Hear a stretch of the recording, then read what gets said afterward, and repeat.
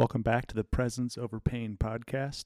Today, Brady and I will dive into confession, such a needed discipline for the church in our day, and one that sadly is often either overlooked or misunderstood and therefore not practiced.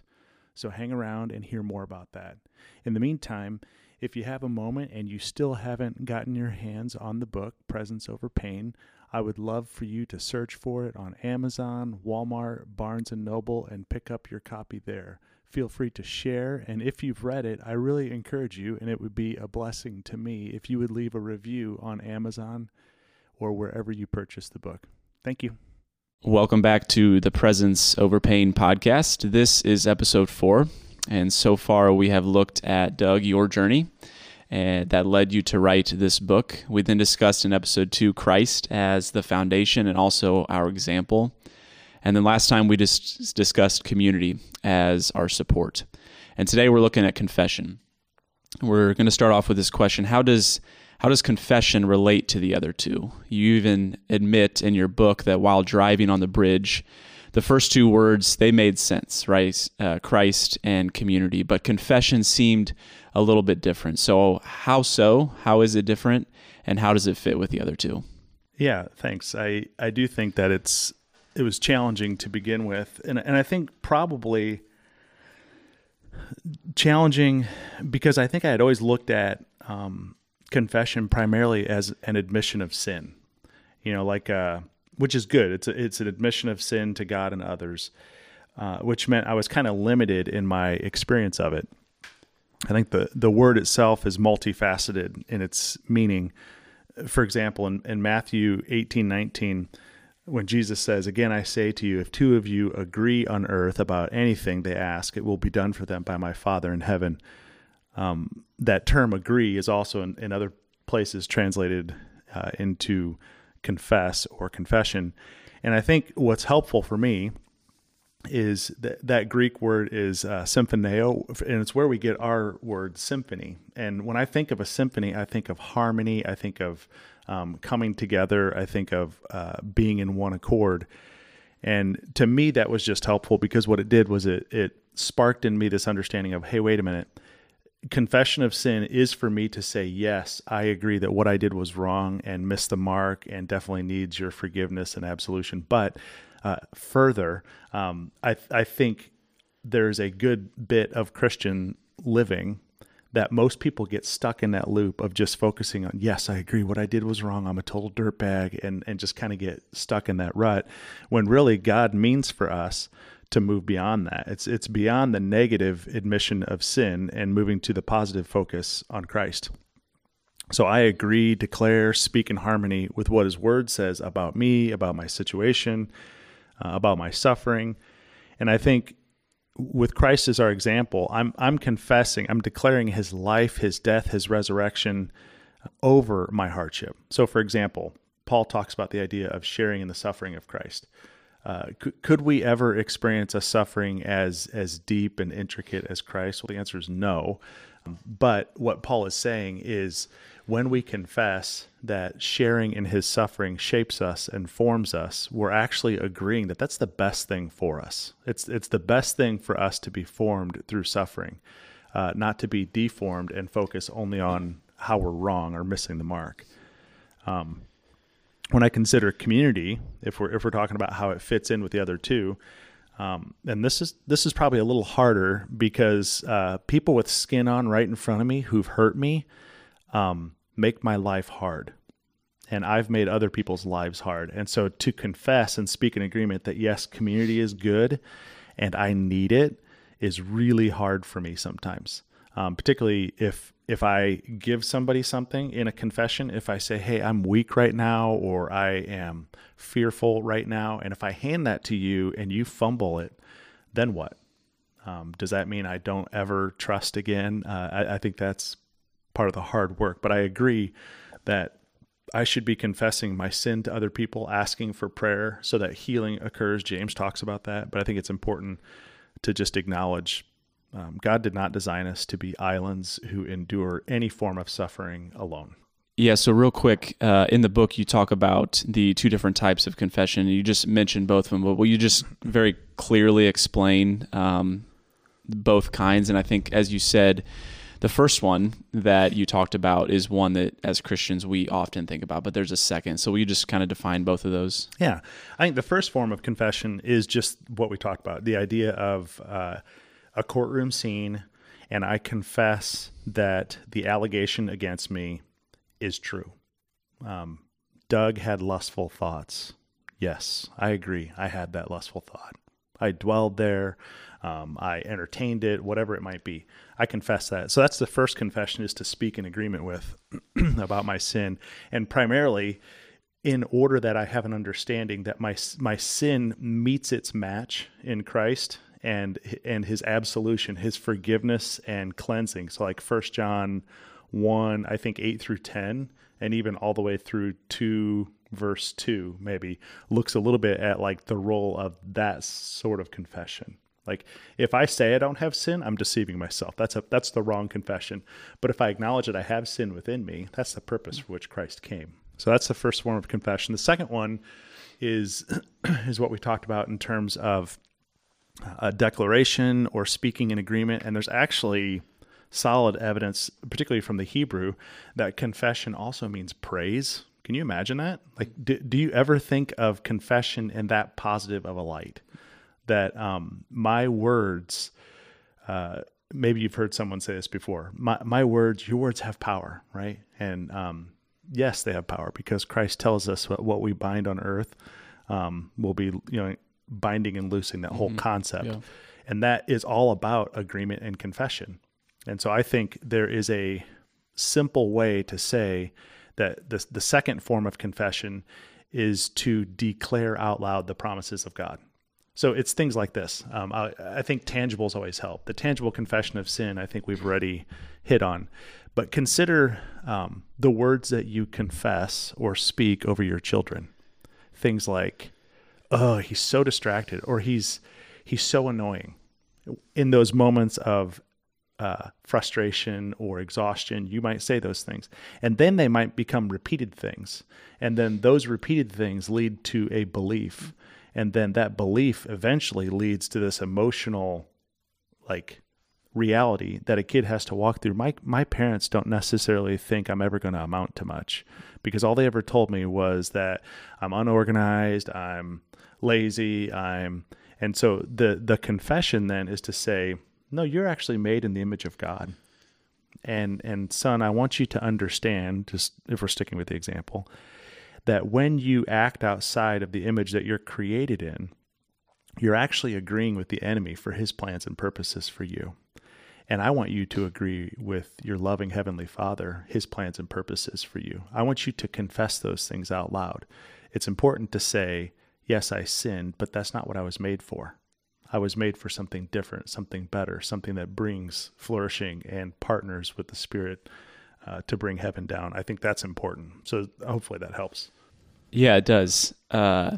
Thinking about the first one, and I can even relate to your example with your children, and the confession that even needs to happen in my heart, right? As I almost thinking about that, speak into reality something that maybe isn't even there, right? If I continue to declare that over a child, they're going to continue to behave like that, right? And so being freed from that and speaking blessing, speaking a declaration and agreement and praise over anyone is huge. And so I really appreciate that. But thinking about the first one, the confession of sin, why, and this is a pretty basic question, but why do you think that's so difficult?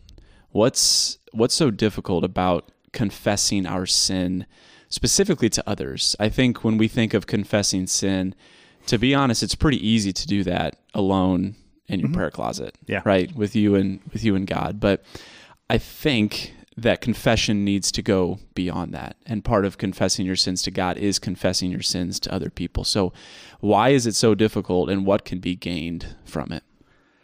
That's a really good question. I do want you to answer, but for those not in this recording studio that we call a Sunday school classroom, Brady and I typically have notes that we have here, so I'm going off script. So apologies to Brady for what this might do to him. But I think I relate through story maybe a little bit better as to what can be gained or why is it hard. And I consider when my wife and I first began to pursue one another as we were, dating and then moving toward engagement and then marriage. And then I remember, particularly right after we began talking about marriage, like, okay, this is serious. She's who I want to spend my life with. And there was something in me, and I think it's what David talked about, where David says, when I kept silent, my bones wasted away. He talks about it because he harbored this sin that he committed with Bathsheba, and then the murder of her husband, and then the upheaval of an entire kingdom, all hinged on a moment of selfishness for him. And he's like, I don't want other people to know that. And I resonate with that. I don't want other people to know that. And so as Jessica and I began to date, I remember having this burning in my bones of like, I don't want to enter in with some veil.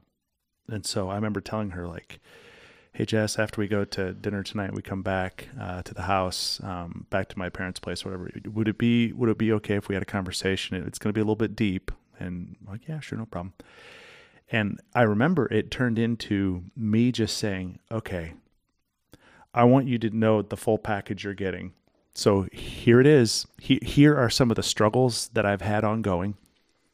And I can remember like at that point confessing things like, only a few years previous, my father, in great act of mercy, having caught me looking at pornography, was like, what's this? And had a hard conversation with me and having to walk through that journey. And then just divulging that to my future wife. There are few stories that I feel more vulnerable than that. And so when you say, why is it so hard? I think my first answer is because of that. Like, I don't want to appear weak. I also don't want to appear like I have my stuff together. I mean, I had just finished Bible college. I was moving toward a career in ministry. And I'm like, by the way, you're getting a dirtbag for a husband. Like at least that's the exterior piece. So I think that's one of the reasons why it's hard. But I'm curious to hear from you when you think about just your own journey with confession. How has it been hard for you? Yeah, I think what makes it difficult, and not to oversimplify it, but could be summarized with one word, and that is shame. I think one of our deepest desires as humans, not strongest desires in the sense of like the desire for food, right? The desire for sex, whatever that would be. But one of our deepest desires as humans is to be known. And then after we are known by another human being, is to be loved and accepted. And so the problem is when we think about confessing sin, confessing something that we've hidden for a long time, there's fear that is rooted in the possibility of feeling ashamed, right? If I share this, if I confess, if I open up, then he or she will know this about me, and how is this going to change our relationship? Yeah. How is this going to change the way that he or she thinks about me? How will this, impact our future? And for me specifically, I am image conscious to a fault. And as you said, for yourself, I love to appear to have it all together, right? At least externally. And I realize that that's not healthy.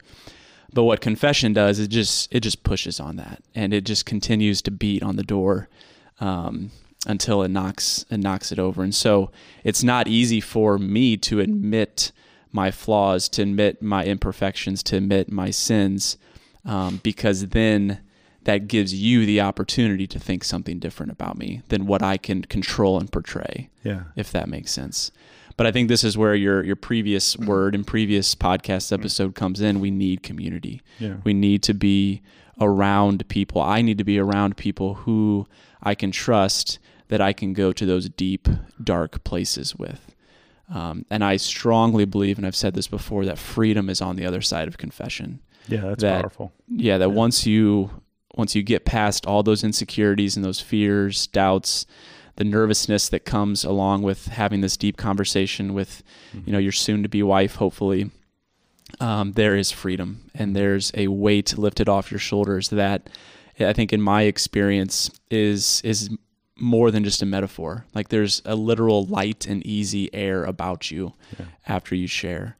And so, that's what I would say to that. I think, not to oversimplify it, but I think a lot of it is difficult because of shame. Yeah. And we see that in the garden. Yeah. I think, man, that's a powerful word. I think with confession comes that idea of like, I'm handing you a loaded gun. Yeah. Don't shoot. You're giving ammo to people that would, in our case, depending on how and what we're confessing, could lose us our jobs in some ways. And so I think it's helpful for us to think about, and we'll talk about this a little bit later in the podcast, but just logistics. Like what does it mean to hold a confidence? What does it mean to nurture someone through with truths of the gospel that go beyond just, you shouldn't have done that? And I think you make a strong point. The idea of shame is probably critical and most important challenge for people to overcome. And you and I have said this before in 1,000 conversations, but there is a difference between guilt and shame. And I think there is a good guilt that kind of points us toward this understanding of the need for absolution and forgiveness. And that happens with confession. Like, yes, I confess that I know I need the forgiveness of God. The guilt that I have needs to be lifted. But shame actually then begins to look at a more personal component of like, I'm worried what you think of me because something's inherently wrong with me. And so confession begins to get at that lie and helps it to be remade in the image of God. So I think what can be gained from it was the other part of the question. I think we've pretty much already touched on why is it so hard? Most basically, if you're looking for like a Cliff Note summary of why is it hard, it's hard because being known requires being vulnerable. And if you love anything or anyone, it requires that you be vulnerable to the extent that they have the opportunity to reject you. I don't like that. To be honest, I think it's a struggle. There's reasons why we self-protect, and that's the Cliff Note version of why it's hard. But in terms of like what can be gained from it, and you've already touched on this, but I would just have a couple: freedom, healing, and community. We were not meant to live in isolation. We were not meant to live in bondage. However, we willingly shackle ourselves and head right to the closet because we're concerned of what other people would think of us, and we stay in those places.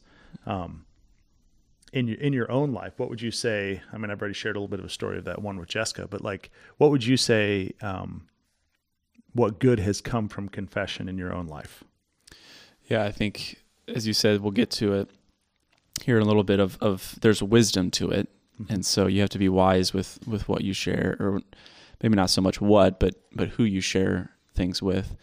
And I think back to specifically in college when I really started to pursue God in a new way, in a deeper way, that I had a group of 3 or 4 guys who were all going to school with, and we were just running after the Lord with almost everything that we knew we could give, and we had a real sense of community. And a part of that community was literally a daily confession of sins. That's awesome. And that was extremely shaping and powerful, and a very unique time in my life, just the nature of being surrounded by a bunch of people at college. And I think that has continued on, where I can think of one specific guy still to this day, who I've met more recently, that we on a weekly basis connect, and we just say, hey, how's your life? How's your marriage? How are you treating your kids? How's your thought life? Pretty much nothing is out of bounds between us two. And so that's been extremely, extremely helpful. And even as I think about, me being on the other side of receiving someone's confession, and I think about youth ministry specifically, I can think of countless number of times when I'm sitting in my office in a chair and a student's on the couch, or sometimes multiple students, or I'm sitting at Eli's at a table with a student, and you can tell when you get the text, hey, Brady, I want to talk. Can I come after school? there's something fun about to happen. But there was always a nervousness with them, that they were just carrying this fear, this trepidation, this nervousness. But the moment that they shared, and the moment that they saw me react in a way maybe that they thought I wouldn't react, with just a sense of love and care and peace, and this isn't to elevate me, but just this sense of, hey, I'm here with you, right? I'm not going to treat you differently. I'm not going to condone your sin, but I'm not going to treat you differently because of what you just shared. There was always a visible relief on their face, and there was a weight lifted, and they experienced that freedom. And so I think that's huge for us in our position, and for anyone who's in any sort of leadership position, whether it's in a church, whether it's in your home with your children, whatever it is. I think we need to respond really, really well. And you shared your story with Jessica. I was just listening to a sermon a few days ago, and this pastor was sharing about, he went to the very first counseling session with a friend, and this friend's wife said, "Hey, you need to go to counseling. You're emotionally unavailable. You're angry, but you haven't cried in years. There's just something off." And so they go and they sit down in this counselor's office, and in typical fashion, the counselor just starts to ask questions, poke around, try to get to the heart of the issue. And finally, this guy recounts a story of when he was 11 years old, and he came across pornography for the first time. And he didn't necessarily in that moment do a deep dive, but he didn't look away, and he kind of entertained it. And it just so happened that his dad walked in that very moment, and his dad lost it and just said, "What are you doing?" And long story short, there was a tremendous amount of shame in that moment, and he suppressed it and didn't realize the amount of damage that it did even to today. And so this counselor is trying to help him unpack the shame, once again, that went along with that, and the unhealthy nature of his dad's response, then that led to his unhealthy nature of his own response. And so I say all of that to say we need to be people who don't condone sin, right? Don't accept it, but people who lovingly accept the person and walk through their confession with them. Yeah, I think I would add to that just a little bit. The idea of a lack of confession actually leads to this hardness. And even your story that you share, so common in my ministry practice and life on a regular basis, is to see someone who has either lacked confession or community to the depth that it's needed. And what I find is I'll be talking with them, and they'll relay a situation or an occurrence in their life, and they can do it with stoic clinicism, like it's, I can be clinical in my assessment of what happened. And I'm looking at I want to cry. I'm listening to what they're recounting, and I'm like, are you kidding me? That's a deeply sad thing. So I typically find that people who lack confession, and this is self-included, so pointing the finger right back at me, I find that not only do I become cynical, but I become angry. And usually in relation to being called on that sin, because I've harbored it, I've not actually learned how to release it to the Lord and ask for His forgiveness and cleansing. But I think it points to that idea of the value in receiving confession. Whenever someone comes to me and begins to confess a sin, one of the first things that I do is explain, I want you to understand something very clearly. And there's times where I'll even tell the person, and I've done this with my own children, I want you to look up here. I want you to make eye contact, okay? Don't look away. And I want you to lock eyes with me, and I want you to understand something. What you're about to share with me, or what you just did share with me, does not change my opinion of you. I love you to the same depth regardless, okay? Now, there are consequences that come along with what you've done, and I'm willing to walk through that with you. But you won't get the full benefit of confession if we sidestep consequence or if we hide. And so I want to let you know that I'm here for you. I love you just as much 20 minutes ago as I do now. And so let's dive in. And I think that's a privilege, to receive a confession from a friend and then to pray for their healing is a total privilege. Yeah. So as you're speaking, I am just getting the sense that confession needs to become more of a regular practice, both for the individual, but also maybe just for the church at large. As I think about the way that we quote unquote do church, how we operate on a Sunday morning, how we operate small groups or even youth ministry, I'm kind of challenged by this thought of, do we make room and make space for people to confess? And I know that presses on, we don't want to emotionally manipulate, and how do you do that best with wisdom? But what would it look like, in your opinion, for the church to make confession a more regular and healthy practice? I guess first, is there value in that? Do you agree with what I'm saying? And if so, what would that look like? For sure, I would agree that there's value in it. Otherwise, I wouldn't have written about it in my book, nor experienced the benefits of it. But I think there's a line in a song that I love, and the line is, "I raise my weakness high, in it you're glorified. Lord, refresh me." And it always carries me to this place of understanding. The more I make of my strengths and my accomplishments, the smaller I feel, and the more shallow I become.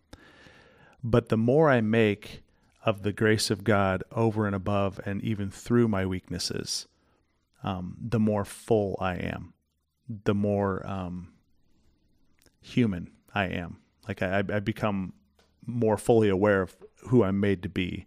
And so I think for confession to be a regular practice, it means we have to agree with Scripture. But particularly, I think of like King David, the Apostle Paul, James, Christ himself. But, in Psalm 32, David talks about this idea that silence is eating him alive. So a lack of confession eats at you. And for it to become a regular practice, we have to agree that silence is not the answer when it comes to confession. And then in 2 Corinthians 1 and 12, Paul talks about this idea that we have a need to know Christ who raises the dead. He says in 2 Corinthians 1, "We were so utterly burdened beyond our strength that we feared of life itself." But that put us in a position to depend on God who raises the dead. Is there any better position to be in when it comes to faith? Like, I've got nothing but you, Jesus, is what Paul's saying. So Paul's admitting weakness. So we need to agree with that. And then in James 5, James talks about this idea of we confess our sins one to another and we pray for one another that there might be healing. And you talked about it, the regular confession of sin through college. And then even now there's an individual that you're with on a regular basis doing that. And I think the reason healing happens with confession is because it's an exposure of a wound, usually that's self-inflicted, that we are allowing someone else to get at the heart of what brought that wound, right? If I skate past it and I don't confess deeply, what I do is just say, put another little Band-Aid on it. And it might work for a little bit. But when I confess, I'm actually saying, can you tell me the source of this infection? Can you help me understand what's actually bringing this wound to the surface? What's my motive? That's why confession, I think, for it to be a regular practice, has to be something that is specific. So if I'm like, I'm really sorry for yelling at you. Okay, why? Help me understand the why behind your yelling and your lack of self-control. That's what I want to understand. And that is what I think becomes powerful in confession. But I think in order for it to become a regular practice, after we agree with what Scripture says about it, then I think there's the matter of logistics. And so I'll give you maybe 3 logistics, and we can poke around if you want. Number one, I think you have to offer to others what you would like to see in community, which basically just means stop complaining and start doing. Most of us are in a position where we have at least one other relationship with another human being who's a believer. And if that's the case, and I'm tired that confession and vulnerability and emotional availability are not things that are happening in my church, but I am stoic, disengaged, and not confessing sin, then I would just kindly say that the problem is with you. And a little self-introspection is not a bad thing. And so when I start to think of offering to others, I'm saying, be the first to do that. be the first to say, hey, Brady, I want to let you know. And, Brady's been on the receiving end of texts from me. So this is real life stuff where it's like, hey, I'm home alone tonight. Feel free to check in on me tomorrow to ask how my purity was and my productivity. By even doing that, I'm confessing I'm weak. I'm not confessing failure yet, but I am confessing the potential for failure. And that is a vulnerability that gets at the real need for confession. So that's logistic number one. Logistic number two is, I would say, hold confidence, right? We have at Northfield what we call life groups. And in our life groups, kind of within that structure, we have what we call DNA, which is, discover, nurture, act. We're going to discover Jesus together in the scripture. We're going to nurture each other with gospel truth, and we're going to act or hold one another accountable. And the ways that we do this are we put men with other men and women with other women, and we're opening the scripture together, and we're finding, where's Jesus here? And then we're pulling those truths into our lives where they reveal weakness and sin that needs confession and repentance. And so we share something in confidence. I have a DNA group that I meet with every other week. Those guys know things about me, and I'm glad they do. I'm also terrified that they do, if I'm honest. And the reality is there are caveats to holding a confidence, right?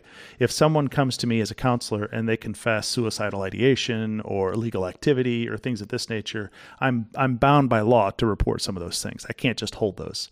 But when I say holding a confidence, I mean, if someone comes to me and they're working through a sin issue and it's clear that they feel stuck, but they have a desire to change, my goal is not to exploit that for gossip's gain, but to cultivate that confession for grace's gain, if that makes sense.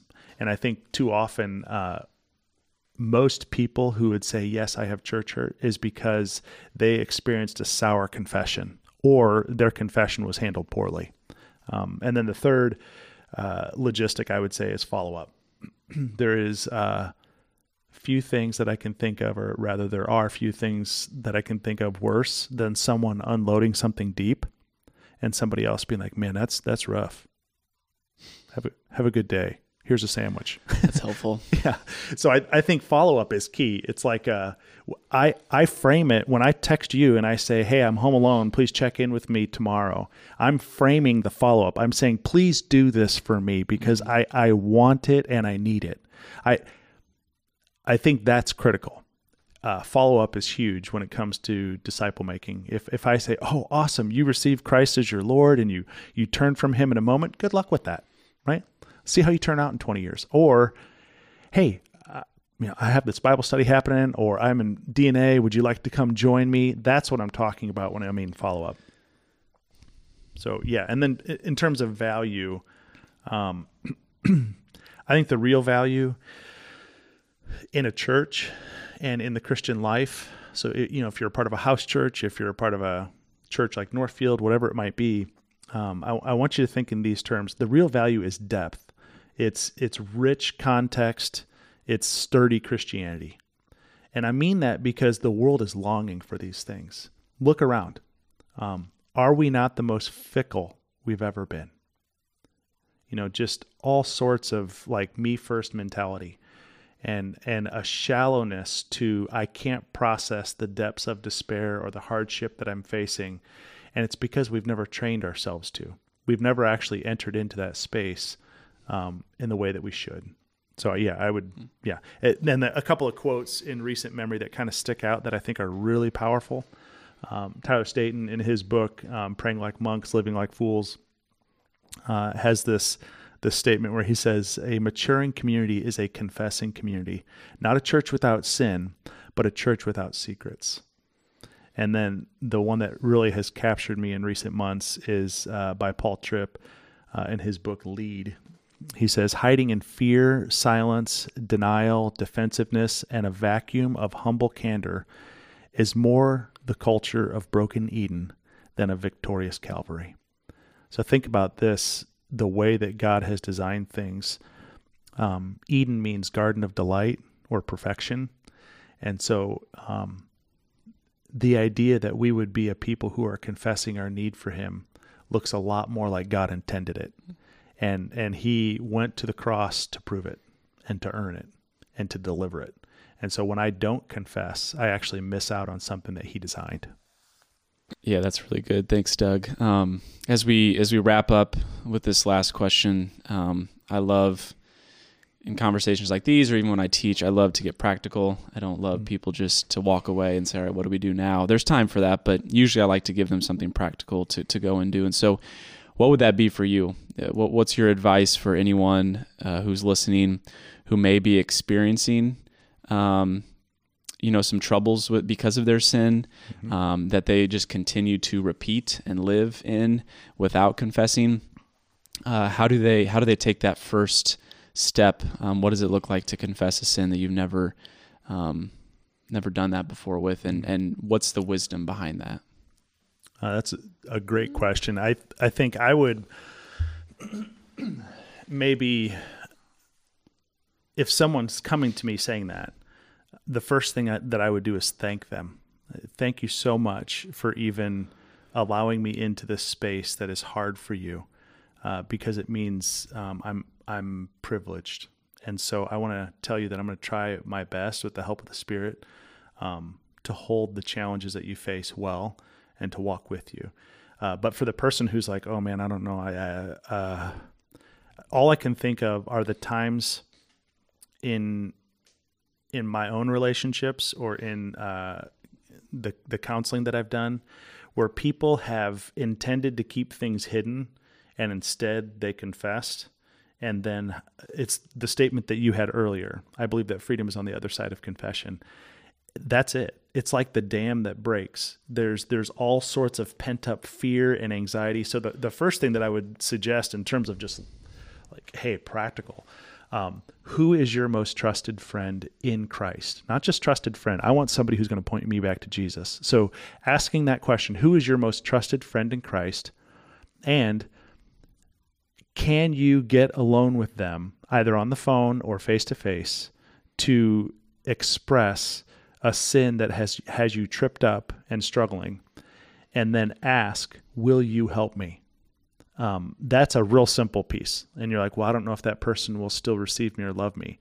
And I would just gently push back and just say, well, I'm not sure that that's your best friend then. Because I think a best friend should be able to hold that. But I think starting with a question usually for me is almost how I always operate. But like I would look at someone who's coming to me and saying, well, I can't confess that. And I would just say, okay, well, what are you hoping to gain by keeping it silent? And then further, how's that working for you? I mean, not snarky, not like, cutting, but more like, how is it working for you? Are you finding that your sleep is great, that you're keeping weight on, or that you're losing weight, or you know what I'm saying? Like all sorts of physical manifestations happen when we choose to keep sin hidden, just because God believes we're holistic beings. And so I think it's important for them to understand the why behind their holding. Like, why am I holding it back? And then from there, some of the practical steps that I said. But I think the wisdom is for all of us, not just the person who's holding sin, but the wisdom in confession is just this. The phrase that we've probably heard before is the baby with the bathwater. Don't throw out the baby with the bathwater. Essentially what that means in this case is, have you ever had a bad experience with someone where you shared something in confidence, whether it was a deep confession or even just like something that you wanted to be kept private, and they blew it out of the water or they failed, and you're like, okay, I'm never doing that again. And I would just say, I'm not so sure that that's the best answer. I understand self-protection. I understand coping mechanisms, all these things, but I don't think that's the best answer for the community that we need. I think what is the best answer is to look at Jesus, right? In Jesus, he confesses great need. He had no sin to ever confess, but was he ever weak and in need of the strength from his Father? And the answer is yes, absolutely. So like in the garden, when he comes to his disciples who are exhausted with grief at what's about to happen, and he says, look, I am troubled, like to the point of death. I'm troubled. Would you please pray with me? And they fail. I'm like, what would have happened if Jesus would have said, yeah, right, I'm never letting anybody else back in. Those 3 Hanyaks, they failed me. They didn't get it done. Nobody's ever going to be good enough for me. And oh, well, the rest of humanity kind of would have been screwed then. And so I think it's important for us to say no baby with the bathwater thinking, right? Just to try again, and a prayerful sort of way. And then a little bit as well is just to realize how holding harms us. That's probably the wisdom in not confessing, or I should say the wisdom for the non-confessor is to consider this reality. Holding harms you in 1,000 different ways. You don't even realize it, but holding onto your sin harms you, because think of the logic. I saw something I wanted. I went after it. Now it's ruining my life or my marriage or my relationships or my job, whatever it is. Now I realize that, and I'm going to get myself out. So essentially, I got myself into this mess, and I'm my best option to get myself out. It's almost laughable. It's almost laughable. And I think part of it is just the human condition. We think we're stronger than we really are, so we like to portray that. And confession is no different. If I have to confess to you that I'm weak in a particular area or that I failed, there's two differences there. If I need to confess that, but I'm more concerned about your image, like your perception of me, then I'm always going to be wrecked. I'm always going to be someone who's behind the 8 ball in confession, instead of saying, hey, Brady, will you take me warts and all? And the reason I say that is because to be known and to be loved is a lot like being loved by God. And I think he intends for us to be known and loved by others in the same way that he loves us. So when I think that I can honestly confess my sin to somebody else and they will still love me, I actually think it's great that God doesn't forget our sin. People are like, well, yes, God forgets my sin. No, Scripture says he puts it as far as the east is from the west. So picture a continuum ad infinitum, going forever in opposite directions. That's what God's doing with our sin and our redemption. And he's essentially saying this: I see your sin. I remember it well. I felt it on the cross, but I still want you. To me, that's a lot more rich and contextual and deep and sturdy than the fickleness of, oh, I've got some sort of a holy amnesia about that lustful thought you had last night. Instead, he's saying, yeah, I saw that, and I'm so sorry you chose that over deep, abiding, wonderful love. Does it bother you that you did that? Just thinking of how Jesus would approach us is different. So hopefully that helps. I think logistics are about the same as above. You offer to others what you want to see in community, you hold a confidence well, and then you follow up would be some of my suggestions for people stepping into that for the first time. Yeah, that's really good, Doug. Thank you for this. Thank you for doing a deep dive for confession. I think back to your definitions of, confession of sin, but also the confession to be a declaration, speaking in agreement with praise. I think back to our conversations just of confession is difficult because of the fear, because of the shame behind it, but it's worth it because there's freedom on the other side. I appreciate your honesty and vulnerability, just with where you're at and where you have been. And like you said, I think narrative is helpful. Mm. And so people being able to hear stories of how this is happening in real time for us. So yeah, once again, Doug, just thank you so much. It's been a pleasure, and I'm looking forward to the next one. Me too.